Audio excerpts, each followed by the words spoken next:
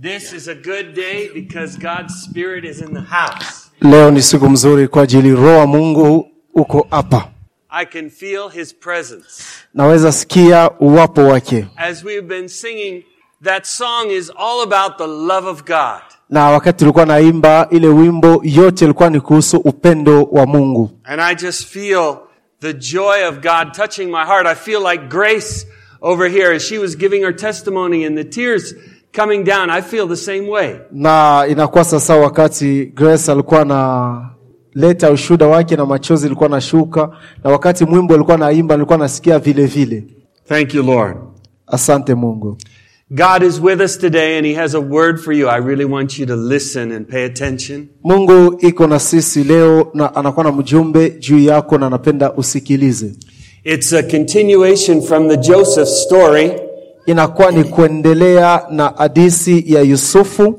We're looking at Genesis chapter 46. Tuko mkitabu ya Mwanzo 46.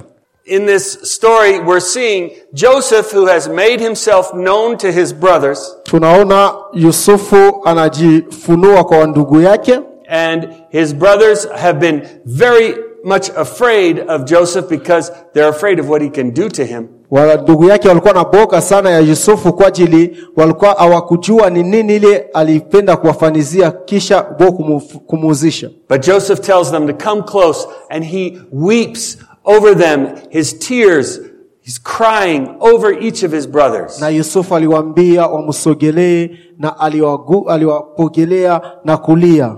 In fact, every time we see Joseph from here to the end of the book, we see Joseph in tears. Unaona kusema wakati wote tunasema kuhusu Yusufu mwanzo mpaka mwisho huku tunaona kila wakati anakuwa analia. Tears are not bad, my friends. Machozi haiko mbaya wa ndugu yangu. Tears are a release of tension and fear. Machozi inakuwa ni kutosha nje ile yenye tunasikia ndani boga wala moto fulani wala uzito fulani. And tears also are like a touch from God for a release of something He wants to do. Na tena machozi inakuwa sasa umeguswa na Mungu na ni pale unaionyesha kupitia machozi. So don't be afraid of the tears. Sasa usikuwe naogopa machozi. Let God touch your heart. Acha Mungu aguse roho yako. This is what happens with Joseph. Ni ile inafanyika hapa na Yusufu. But in chapter 46, Israel or Jacob comes down with all of his family. Ukisoma hii mstari 46 ni baba yao Yakobo wala Israeli anakuya sasa uko ku Misri. And on the way down to Egypt, they stop at a place called Beersheba. Na walifika pafazi moja njia yao ya kwenda kule Misri inaitwa Beersheba, ni kule walisimama. Beersheba is a place that Abraham, his grandfather, had bought a place to bury the family. Na nifazi kwenyewe Abrahamu baba yao aliuzaka ili wakwe nazika watu wa mjamaa yao. And this was the only property that Abraham actually owned in all of the promised land. Na ile ilikuwa tu ni fazi moja kidogo yenye ilikuwa ya Ibrahimu mugini mzima. But here's what Jacob does. He makes a sacrifice at that place. Sasa muone ni nini Yakobo anafanya, anafanya sadaka pa ile fazi.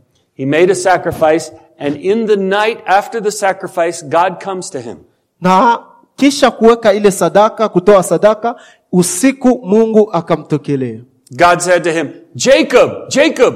Na Mungu akamwambia, Yakobo, Yakobo. And it's like God was waiting for an answer, and Jacob says, here I am. Ilikuwa sasa Mungu alikuwa anachunga jibu na alisema mimi huyu. He says, I am God, the God of your father. Na Mungu akamwambia mimi ni Mungu, Mungu wa bababu zako. And then God gave this word, do not be afraid to go down to Egypt. Na Mungu akamwambia usiogope kwenda kule Misri. For I will make you a great nation there. Kwa ajili mimi nitafanya uwe taifa kubwa kule. Now listen to this, people. The Lord was telling Jacob He's going to build a nation in the foreign land. Musikie wa ndugu, Mungu anakuwa anamwambia Yakobo kusema atakwenda kujenga mugini wala muji, watakuwa taifa kubwa mugini ya watu. Hadn't God brought Abraham and Isaac into this promised land to establish them there? jua nini Mungu akubabeba tu abatie kule fazi yenye wala mgini ya ahadi ili wafanye mgini yabo kule wala taifa yabo. He had, but now it looks like God is taking him out of the promised land to put him into another land. Mungu mwenye alibatia pa ile fazi kusema ina kwani budongo yenu ni yeye anabatosha tena anabapeleka fazi nyingine tena kusema ni kule mtaishi. But the promise of God is, I'm going to make you a great nation down there. Lakini ahadi ya Mungu haiko kusema bali bakaishi kule Misri, na ni kusema anawapeleka kule tu bakuye taifa kubwa. Can anybody tell me how many people were in Jacob's family at that time? Mtu mwanaweza kuniambia watu ngapi walikuwa ndani mu familia wala mujamaa ya Yakobo kwa ile wakati? Durga, how many people? 70. That's right. Walikuya 70. They do a Bible study every week and they've been going through this story, and so they know it's 70 people. Wanakuwa wanajifunza Biblia kila wakati, ni kwa maana wanajua walikuya batu 70. When the Exodus happened, when the people came out, when the Israelites came out of Egypt to go back to the promised land, there were about 3 million. Wakati wa Israeli wanatoka sasa kumisri kurudia kule ku Terre Promise, walikuya karibu ya mamilioni 3. From 70 people to 3 million, God built a great nation. Kutoka ku 17 paka kwenda ku mamilioni 3. Now why do you think God would do that? Sasa ni kwa nini mnazania Mungu alikuwa anafanya vile? Why couldn't God just build a great nation and let them stay right there? Ni kwa nini tu Mungu akufanya wakuwe taifa kubwa na kubaacha baikale pale?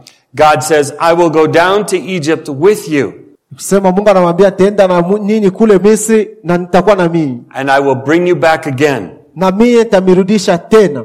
And then he gives this promise. Joseph's own hand, your son, Joseph, will close your eyes when you die. Anamwambia tena kusema Yusufu mwana wako wala mtoto yako ni yeye atafunika macho yako wakati utakufa. God does these things to bring glory to himself. Mungu anafanya hivi vitu ili alete utukufu kwake yeye pekee. People, many of you have come from another country, another continent. Wapendwa wengi katikati yenu mnatoka mafazi mbalimbali. And I think God wants you to know he has something great he wants to do through you in this foreign land. Na napenda ujue kusema Mungu anakuwa na mambo makubwa yenye anapenda kufanya na wewe mumuji ya ugeni. God has something great he wants to build in you and build in your family here. Mungu anakuwa na kitu kikubwa kenye anapenda fanye mu maisha yako na ndani ya jamaa yako hapa. And who knows, but maybe one day he'll take you back again or some other place. Who knows? Nani anajua kama siku nyingine Mungu atakurudisha kwenye ulitoka? Nani anajua? But this one thing you can know, and that is he's going to be with you. Na kitu kinaweza bamba na kujua ni kusema yeye Mungu eko na wewe. God is with you. Amen. Amen. God will never leave you. Amen. Mungu atakuacha. Thank you, Lord. Amen. So Jacob goes down with his 70 and they arrive there in Egypt. Na Yakobo alienda nao watu 17 na walifika kule Misri. Then it says, as soon as Joseph appeared before him, he threw his arms around his father and wept for a long time. Na wakati tu alifika mbele ya mtoto wake Yusufu, Biblia inasema Yusufu alimkimbilia na kumpokelea nguvu na kwanza tena kulia kisha masiku mingi. We're coming to the end of the story of Joseph today.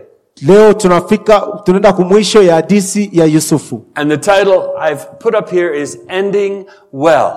Na tulikishine yenye tulipatana kusema kumaliza vizuri wala kumaliza vema.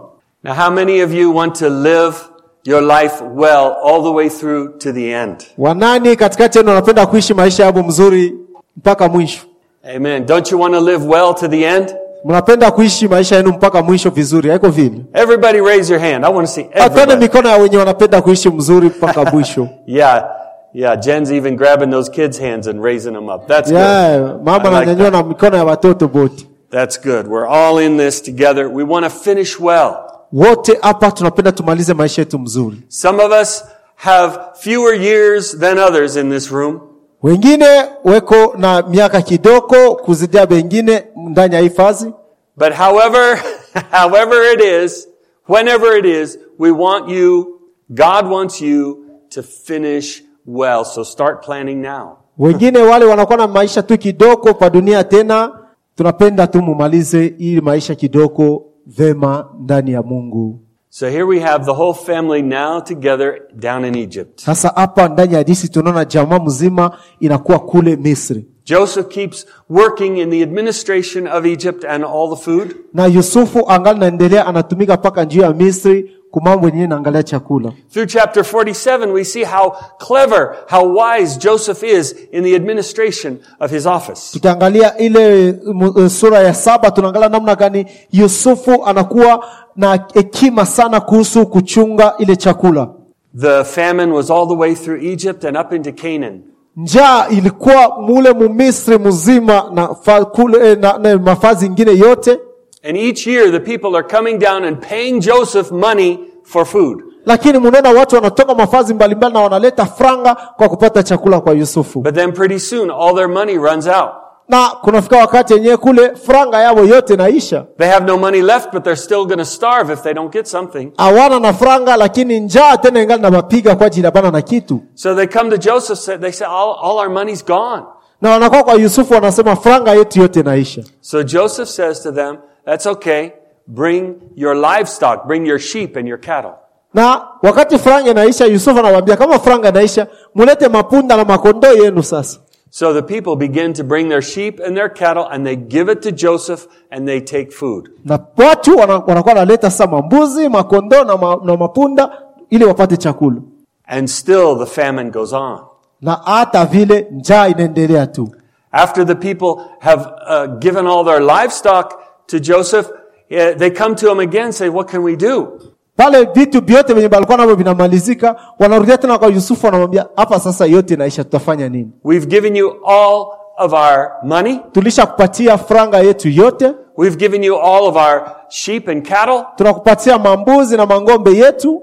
We would like to offer ourselves as Pharaoh's slaves. Tunapenda sasa kumbi tujitoe si peke kama watumwa wa Farao. And you see through Joseph's very clever and God-inspired administration, all the people of Egypt sell themselves into slavery to Pharaoh as a result of this famine. Mbona sasa hapa njaa inapiga sana mjini, hivi vitu vyote vilikuwa ni vya Farao, watu wanampatia franga, wanampatia makondolo na yote yenye walikuwa wanafika mwisho wanasema tunajipeleka si peke watu kama watumwa, na yote hii ni njuu ya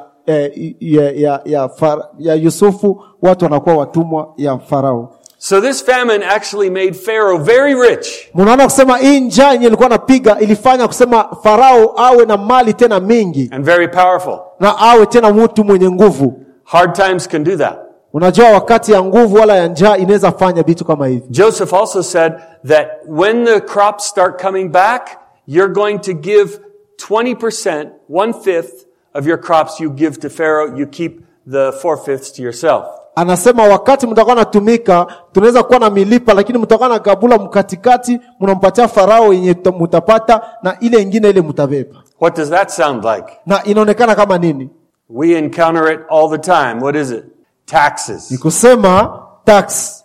Gizi tunakuwa na ilipa kila wakati huku. You ever get your paycheck and you go, man, what happened to all the money that I made? Unabeba cheki yako naangalia, franga nyingine yote nenda wapi?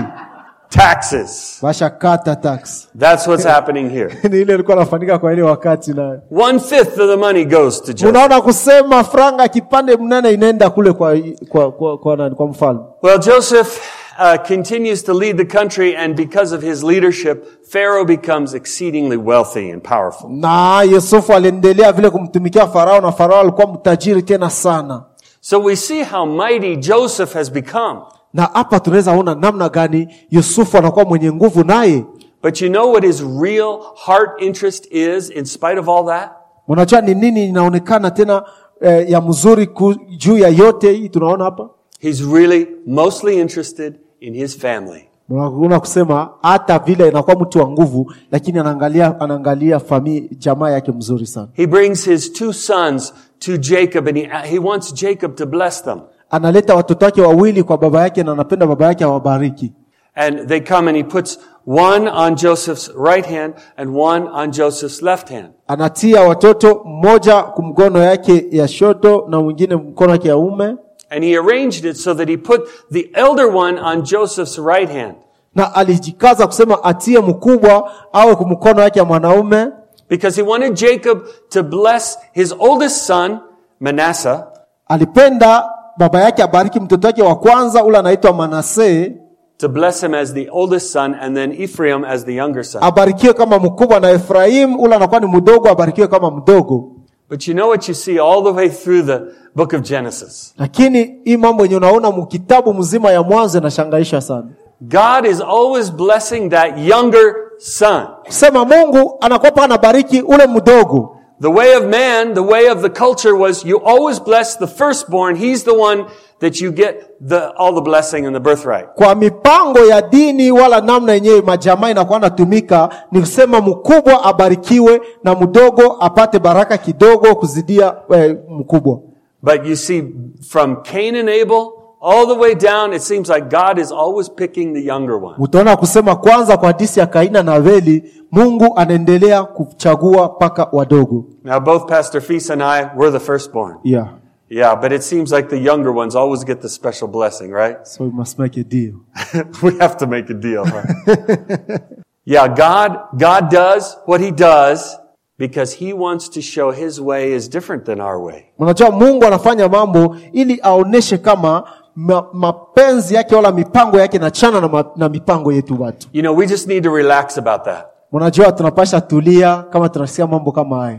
We have in our mind a certain way that things are supposed to go. Ndani ya akili yetu tunakuwa na namna yenye mambo yanapasha fanika. I know I have in my mind a certain way that the church service is supposed to go, the things that happen in the service. I kind of have an idea of what that's supposed to be. Unajua ndani ya akili kama pastori, mimi naweza jua namna kanisa inapasha kwenda na namna inapasha kuongozwa. But the Holy Spirit, he has his own idea. Lakini Roho Mtakatifu anakuwa na namna yake ya upekee. And we have to just bow to his idea and let his light shine through. Amen. Ni pale tunapasha nyenyekea kwa mapenzi ya Roho Mtakatifu na kuacha nuru yake wala mwangaza yake kuangaza tena. You guys have seen here today, I have my daughter and son-in-law, Josh and Shannon, are here with their baby Holden. Munaona tuko na Josh na Shannon, ni mtoto wa pastori yule mwanamke na bwana yake yule pale na mtoto yabo. I've noticed that little guy Holden, he's gotten a lot bigger since the last time he was here. Na mimi naona kusema yule mtoto anakomala mbio zaidi ya vile alikuwa mwaka ilipita. He also has some very definite ideas of what he wants to do. Na anakuwa na tena na namna yake ya kufanya mambo, anakuwa na bienya anapenda kufanya. And you know, when he gets to that age, he doesn't just want to sit nicely in church and just kind of hang out. Mnajua kifika kile kipimo, hautaitika tena kukala mkanisa sasa mtoto kidogo. In his mind, when it's time to play, it's time to play. Mwakili ya ule mtoto, kama ni wakati wa kucheza, ni wakati wa kucheza. Nobody can stop him. Hakuna mtu mwenye atamsimamiza mkucheza. He wants to do what he wants to do. Anapenda kufanya vile anapenda. I think the Holy Spirit wants to do what he wants to do in our Ni lives. vile Roho Mtakatifu na anafanyaka vile anapenda kufanya maisha yetu. And we do a lot better if we just submit to him and let him Na lead sisi us. tunaweza endelea vizuri tukijachilia kuongozewa na Roho Mtakatifu. Well, Jacob blesses the two sons of Joseph. Yakobo anabariki watoto wawili wa Yusufu. And it's like a double blessing because those two sons become like Jacob's own sons. Inakuwa sasa mabaraka mbili kwa ajili hao watoto wenye walikuwa watoto wa Yusufu, kwa kubabariki wanakuwa watoto ya Yakobo. And they eventually become two major tribes in Israel. Na hao watoto wawili wanakuwa mataifa mbili, kizazi mbili mkubwa ndani ya Israeli. Now, something very interesting happens in the course of the events here. Sasa mambo mwaya ya kushangaishwa na yenye mzuri nafanyika ndani ya hadithi hii. But I want to kind of give you a theme. If you'd go to the next slide, please. A theme of what I see in Joseph's life. Tunapenda tumionyeshe ni nini tunaona ndani ya maisha ya Yusufu. This comes from 1 Corinthians chapter 5. Na hii tunapata mkitabu wa Korinto wa kwanza mstari wa 5, wa Korinto wa kwanza sura ya 5. And my wife actually referred to this verse, and she didn't even know that I was going to use this verse in the sermon. She mentioned it earlier when she's talking na about grace. bibi yake alibeba ile mfano ya Biblia na alisema akujua kama na yeye pastori atetumia. So, it says in these verses, and I have it in both languages, for the love of Christ controls us, since we have concluded this, that Christ died for all, therefore all have died. Hivi mnaweza soma kule kusema kwa kuwa upendo wa Kristo unatusukuma, tunaamini ya kuwa mmoja alikufa kwa ajili ya wote, kwa hiyo wote walikufa. My Swahili is getting better all the time. I wrote that. Oh yeah. Good. Pasco's been teaching me. Pasco alikuwa anamfundisha wakati mwingine. Pasco taught me a word this last week.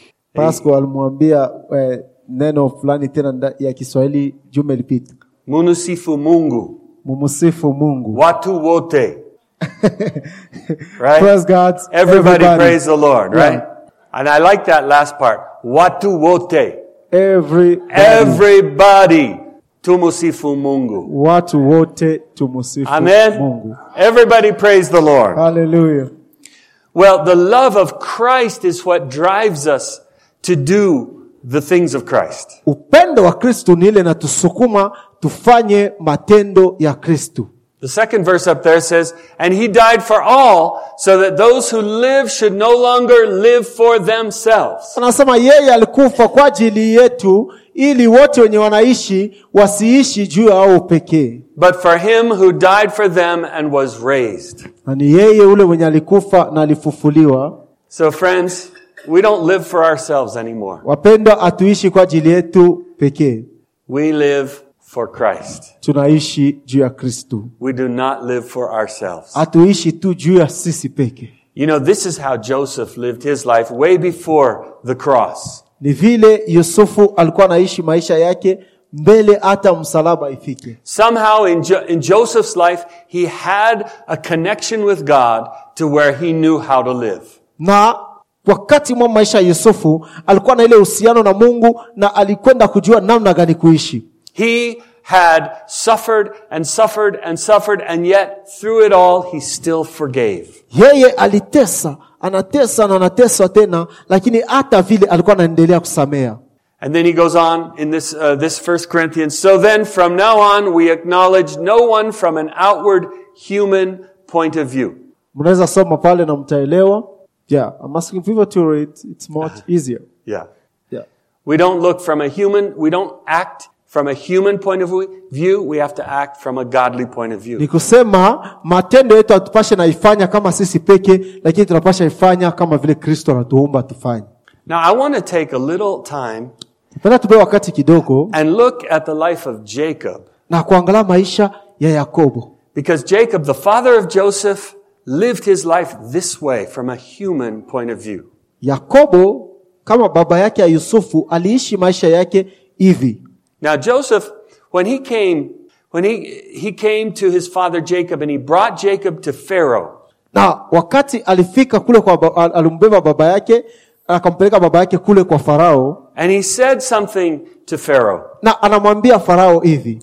When Pharaoh was just talking to him, in chapter 47, verse 9, he says, my years have been few and difficult, and they do not equal the years of the pilgrimage of my fathers. Anasema, maisha yangu ilikuwa kidogo na ilikuwa ya magumu sana, lakini haiwezi nalinganishwa na magumu ya baba yangu. So what he was saying here is that his own life has been very difficult. Alipenda tu kusema maisha yake ilikuwa na magumu sana. If we look at the life of Jacob, we see trouble all the way through. Tukiangalia maisha ya Yakobo tunaona ni magumu kila wakati. Jacob told Pharaoh his life has been difficult. Yakobo alimwambia Farao kusema maisha yake ilikuwa ya magumu sana. But if you look at this next slide, Jacob, few and painful are his years. Lakini unaangalia kusema maisha ya Yusufu inakuwa kidogo lakini ya magumu sana. Now when Jacob was born, he was born with his hand holding on to his brother's heel. Wakati Yakobo alizaliwa ni mwenye kubamba kumuguu ya ndugu yake. You know, we see in Jacob's life, he got everything he tried to get. Unajua kusema maisha ya Yakobo alikuwa anapata yoyote yenye alikuwa anatamani kupata. But with everything he got, he also had trouble with it. Kusema lakini hata kama alikuwa anapata vyote vyenye alikuwa anapenda, lakini vyenye alikuwa anapata vilikuwa namuweka muhatari wala mfujo. I want to tell you the things that Jacob got in his life. Napenda niambie vitu vyenye Yakobo alipata maisha yake. He got the birthright from his brother Esau. Alipata ukubwa kwa ndugu yake Esau. He stole the blessing from his brother Esau. Aliiba baraka ya mkubwa yake. He ended up getting married to his favorite girl, Rachel.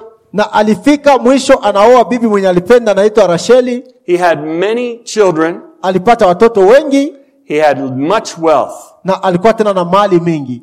But even though he got everything he wanted, hata kama alipata vyote vyenye alitamani, he didn't get it in the way he wanted it. Hakuipata namna yenye alipasha ipata. He grabbed for it. Alikuwa naibeba kwa nguvu. He struggled for it. Alikuwa naiiba. And he couldn't always hold on to it. Na hakukuwa kila wakati naichunga. The consequences of Jacob's life is far more pain than contentment. Mnajua matokeo ya maisha ya Yakobo ni kusema mateso sana kupafazi ya yeye kufurahikia na benyeko nabi. He stole the blessing from his brother Esau, but only at the price of ongoing guilt and fear and exile. Aliiba ukubwa kwa ndugu yake, lakini maisha yake mzima ilikuwa tu ni ya boga na kujihukumu. He got his favorite wife Rachel, but only by being forced to take Leah as well. Alipata bibi mwenye alipenda Rasheli, lakini mbele apate Rasheli, balimsukuma kubeba Leah kwa nguvu. When he got both sisters, he also got a lot of trouble. Unajua wakati yenye alipata bandugu badada bawili, alijikutana ndani ya fujo tena. A lot of family strife between those two sisters. Alijikutana ndani ya fujo ya katika hawa wandugu wawili. And then his favorite wife Rachel, he lost her early in childbirth. Na mnaona kusema bibi yake mwenye alipenda sana Rasheli alikufa kwa wakati tu kidogo. At one point in Jacob's life, he wrestled with God. Kwa wakati mwingine tena Yakobo alipigana tena na Mungu. And he would not let him go till he got a blessing. Akumwachilia aende mpaka alibarikiwa. But just like the rest of Jacob's life, he got a blessing, but he also got a wound in his side, and he was limping for the rest of his life. Lakini kama maisha yote ya Yakobo, hata kama alipata baraka, lakini alivunjwa kiuno na alikuwa anahangaika maisha yake mzima. He gets 12 sons. Alipata watoto 12 wanaume. But there is hatred among them. Lakini walikuwa na chuki katikati yao. And he spent 22 years grieving over his favorite son whom he believed to have died. Na alihangaika kadiri ya miaka 22 kwa kupoteza mtoto wake mwenye yeye alizania kama alifariki. You know, being Jacob wasn't easy. Unajua kuwa Yakobo haiko mwepesi. And even though this story has a happy ending, it's been a rough journey. Hata kama hii hadithi iko na mwisho mzuri, lakini safari ya maisha yao watu ilikuwa mbaya sana. He's gotten everything he's grabbed for, but he's gotten a lot of trouble with it. Alipata yoyote yenye alipenda, lakini alipata tena magumu mingi ndani ya vyenye alipenda. I want to teach you a very important lesson, my friends. Listen to this. Anapenda kutufundisha kitu kimoja na tusikilize. If you seek after the blessings and you clutch them hard, you're going to get a blessing, but you're going to get trouble with it. Ukitafuta baraka kwa nguvu, unaweza ipata, lakini unaweza jikutana ndani ya magumu. But if you seek after God himself alone, lakini ukimtafuta Mungu yeye pekee, you will get God and a blessing. Utapata Mungu na baraka. So Proverbs 10:22 says, "The blessing of the Lord makes rich, and he adds no sorrow with it." Proverbe chapitre 10 verset 22 inasema baraka ya Mungu inafanya mtu awe mtajiri na hakuna shaka wala ole inaweza shindikizwa na baraka kutoka kwa Mungu. That's what we want, isn't it, friends? Si ni baraka yenye tunapenda wa ndugu. We want the blessing of the Lord. Tunapenda baraka ya Mungu. And the best blessing of the Lord is the Lord himself. Na baraka mzuri ya kwa Mungu ni Mungu yeye pekee. Because once you have the Lord, you have everything. Kwa hiyo ukimpata Mungu unapata vitu vyote. If you seek after money, you'll get money. Ukitafuta franga utapata franga. But it won't have a blessing with it. Lakini ile franga itakuwa na baraka. If you seek after some certain goal you have, you'll probably get it. Ukikuwa na shaba fulani unaweza pata kenye unatafuta. But it won't have a blessing with it. Lakini kenye unatafuta hakitakuwa na baraka. If we seek after God alone, we get him. Lakini ukimtafuta Mungu utampata. And then all the blessings at his right hand. Na mabaraka yote itakuwa kwa mkono wake. Hallelujah. Amen. Amen. So praise the Lord. I want to come to a close here. Tunaanza kwenda kumwisho. Jacob finally dies. Yakobo mwisho ya yote alifariki. And this is the very end of the book of Genesis chapter 50. Na hii inakuwa ni mwisho ya kitabu ya Mwanzo 15. And we see something very sad that happens here. Na tunaona kitu moja cha huzuni sana kinafanyika hapa.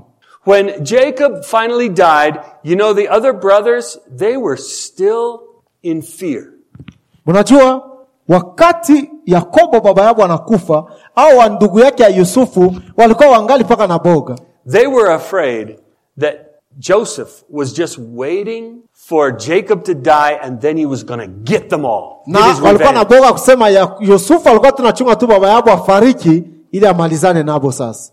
Now that is worldly thinking. Unajua ile ni namna ya kuwaza ya watu hapa dunia. They had been acting in a worldly way and that's how they thought and that's how they expected Joseph to treat them. Walitenda munamna ile watu wa dunia wanatendaka na walikuwa wanachungajia kusema Yusufu naye awarudishie mabaya walimfanyizi. Now you and I know Joseph had already forgiven his brothers completely. Wewe na mimi tunajua kusema Yusufu alikuwa shabasamea, but they doubted.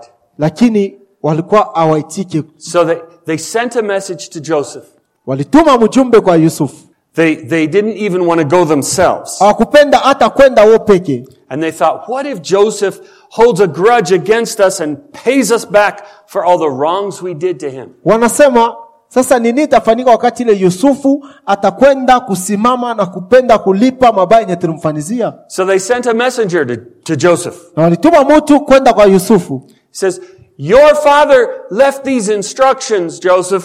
Wanasema baba yako Yusufu aliacha maagizo kama hii. Before he died, mbele akufe. This is what you are to say to Joseph. Ni hivi mutamwambia Yusufu.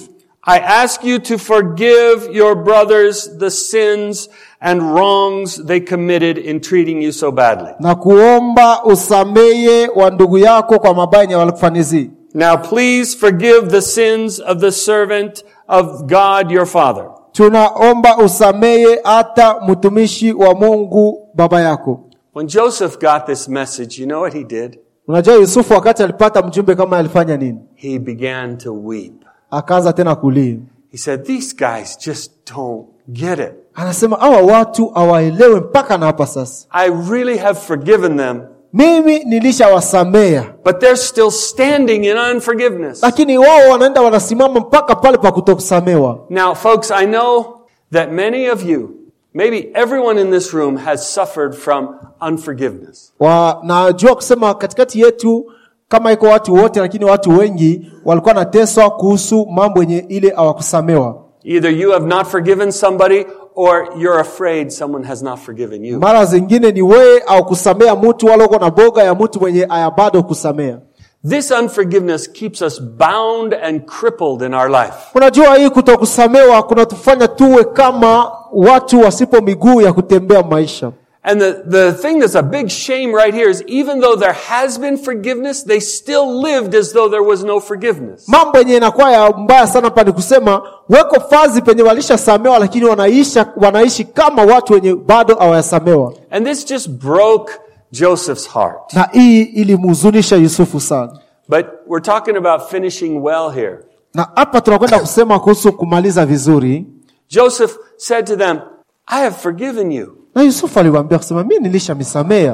And he says to them what God had said through him before is that this was all for God's sake. Anawaambia kusema yote ile ifanyika ilikuwa ni njoo ya Mungu. He said, am I in the place of God? Anasema mimi niko pafazi yenye ya Mungu. You intended to harm me, but God intended it for good. Mweye mulipenda kuniumiza, lakini Mungu aligeuza hii kuwe mzuri juu yangu. To accomplish what is now being done. Ili tutimize yenye tunaona leo. The saving of many lives. Okovu ya maisha ya watu wengi. So then don't be afraid. Kumbe hivi msiogope. I will provide for you and your children. Mie nitamipatia na tapatia hata na watoto wenu. And he reassured them and spoke kindly to them. Na alifika kwao na akawasungumzia na ustare wote.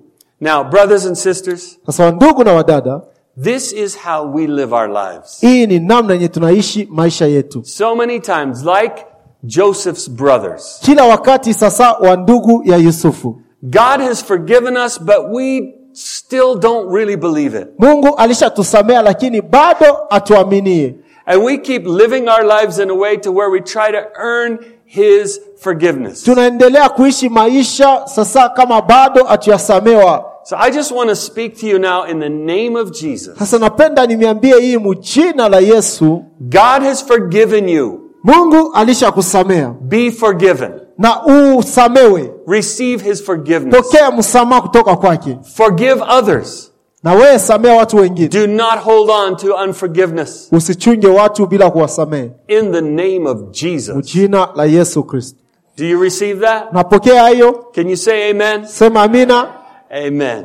God bless you, church. Na Mungu ambariki kanisa. I'm so glad that we've been able to do this story of Joseph together. Niko na furaha kwa ajili tulipata bahati ya kusumuzia hadithi ya Yusufu pamoja. I hope you have learned how to take some steps in your own life from Joseph's example. Naamini kusema ndani ya hii hadithi ya Yusufu mlipata mafundisho fulani ya kutumia mu maisha yenye Mungu naishi. Because we have something Joseph doesn't even have. Kwa ajili tuko na kitu kenye Yusufu ana.